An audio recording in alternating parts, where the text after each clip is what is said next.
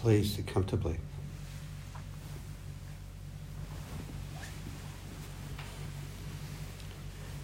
The opening words of the Heart Sutra that we all recited tonight, from the depths of Prajna wisdom, the Bodhisattva of compassion soar into the emptiness of every construct, thus transforming all suffering. Is that the right word? Something like that.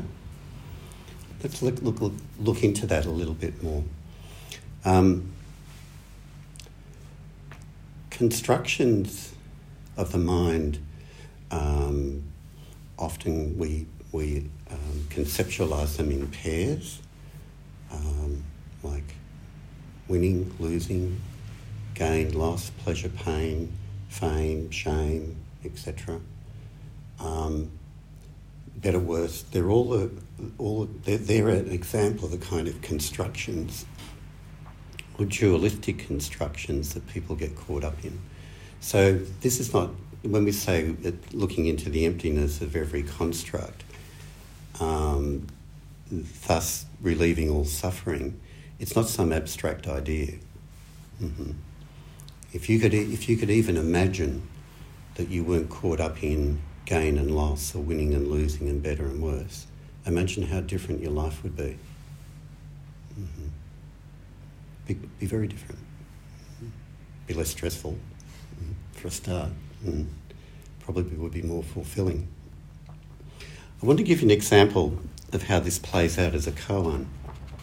And one of the koans, which is case 40 of the Gates Barrier, it's a very well-known koan. And it's called Kuei Shan Kicks Over the Water Bottle. I'll read it to you. When Kuei Shan was with Pai Chang's assembly, he was cook of the monastery.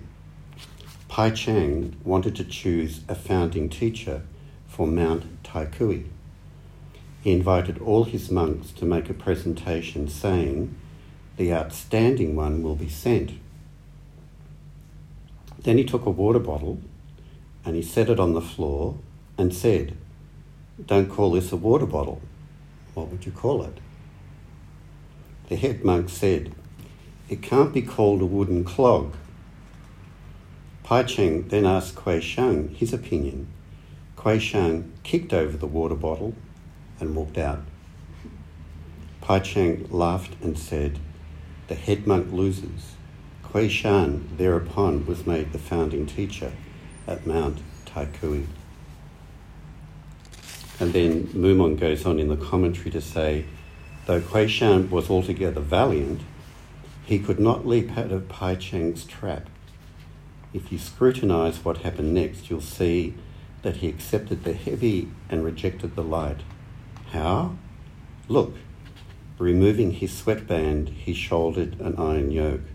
What that means is that a cook would have a sweatband, right? And instead of that, he had to shoulder the iron oak of being a Zen teacher and being abbot of a monastery.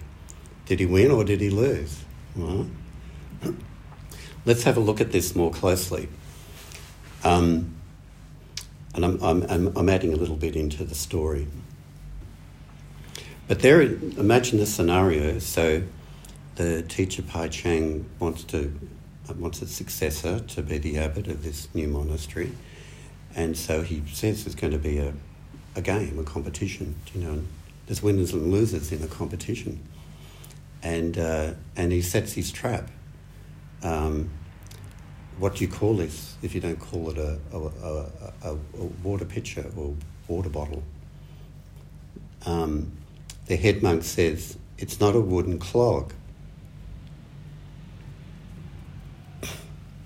Yamada Roshi says of this response, Robert Aitken's teacher, he said it's not a bad response in some ways, but I don't actually think it's that great a response, really. And if you think about it, it's a passive negative response rather than bold and forthright. Someone gave me some feedback on something I wrote recently and told me about a style of writing which is called active voice and passive voice. And an active voice is seen to be, these days, to be a better way of writing, where You don't state things in negatives and so on. You actually use a sort of bolder, more active way of expressing yourself, so you don't get into double negatives and all those convolutions. And in a sense, you can apply that to this koan, is that the head monk replied and responded in a kind of a negative voice. It's not a wooden clog. Uh-huh. And there is Pai Chang, there is Kuei Shang. He's out there, imagine him, he's out there in the kitchen, slaving away, preparing, to get the dinner out on time. And he's just absorbed in it, with these pots and pans and et cetera, et cetera. And someone says, "Hey, Kuei Shang, there's a competition going on out here. The Pai Chang wants to find a successor." And you can imagine Kuei Shang going, "Oh, look, I'm too busy to be caught up in all of that politics and so on. I just got to get the lunch out, right?" And he's absorbed in his task. And someone says, "No, the teacher wants you out here." So I could imagine almost sort of, "Oh, God, the rice is going to burn, I've got to get out of here." Okay, sees the water bottle, kicks it over and goes back to the kitchen and starts cooking again, right? You could imagine that was the kind of scenario that happened. And the kicking over of the water bottle is really, really a whole expression of his way of life. So when he's cooking, he's just cooking, right? He's just totally absorbed in the act of doing it. He's not caught up in whether he's going to become a great teacher or not, or whether he's maybe going to be a cook for the rest of his life. He doesn't care. He's just absorbed in his life at the moment. Mm-hmm. And then someone says, what do you call it if it's not a water bottle? And it's kind of like his act of kicking it over. It's kind of like, it's so robust, isn't it? It's so bold, it's so robust, it's so non-verbal. And Pai Chang, in fact, he entraps all of the monks with words. If it's not a water bottle, what do you call it? It's a word trap. Uh-huh. Kuei Shang cuts through the word trap and just kicks it over with an action. And if you responded in Daisan and said, well, he just kicked it over, you're not one with your life. Mm-hmm. You have to go a step further. Not that he just kicked it over. You're not one with the koan yet if they're just words.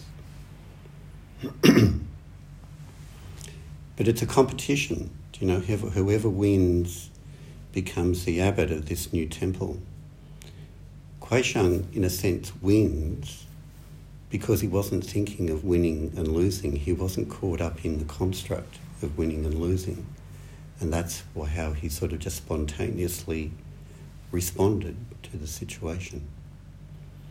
Now, as the story goes on, so he becomes he's chosen to be the founder of this new temple. There isn't a temple there, it's a mountain.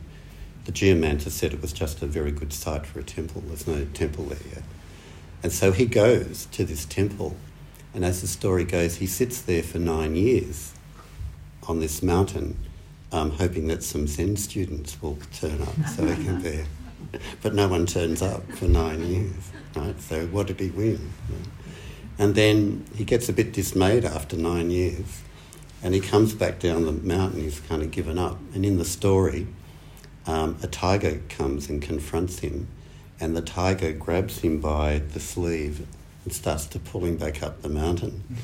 And he sees that as an omen that maybe he should stay a bit longer and have a bit more patience. So he sits there, and in a few months, 2 or 3 Zen monks turn up, and then it flourishes from there, and he develops this wonderful temple and teaching space. But in the story too, the head monk who apparently failed actually goes on to be a great teacher as well and establishes a monastery. So they both become great teachers in their own way. But the koans are not just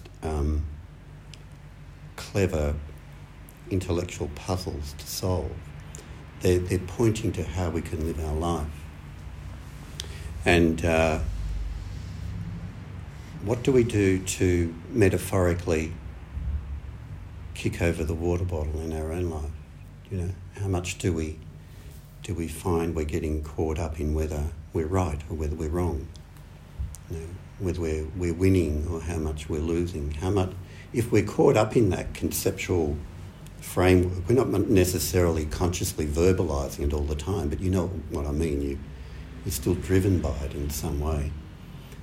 And if we're caught up in that conceptual framework, we're not one with our life. You know, we're not one with just cooking the dinner. You know, we're judging it as whether, oh, this is boring. You know, I should be doing something more meaningful than this. And that way, you know, we separate ourselves from it. Or I'm not as good a cook as what my wife is. You know, this is not going to be as good as what she does. It's still separated from the experience. Just cooking. Just walking down the street, just doing your job because you won with your job. That's how we bring these koans to life in our everyday world.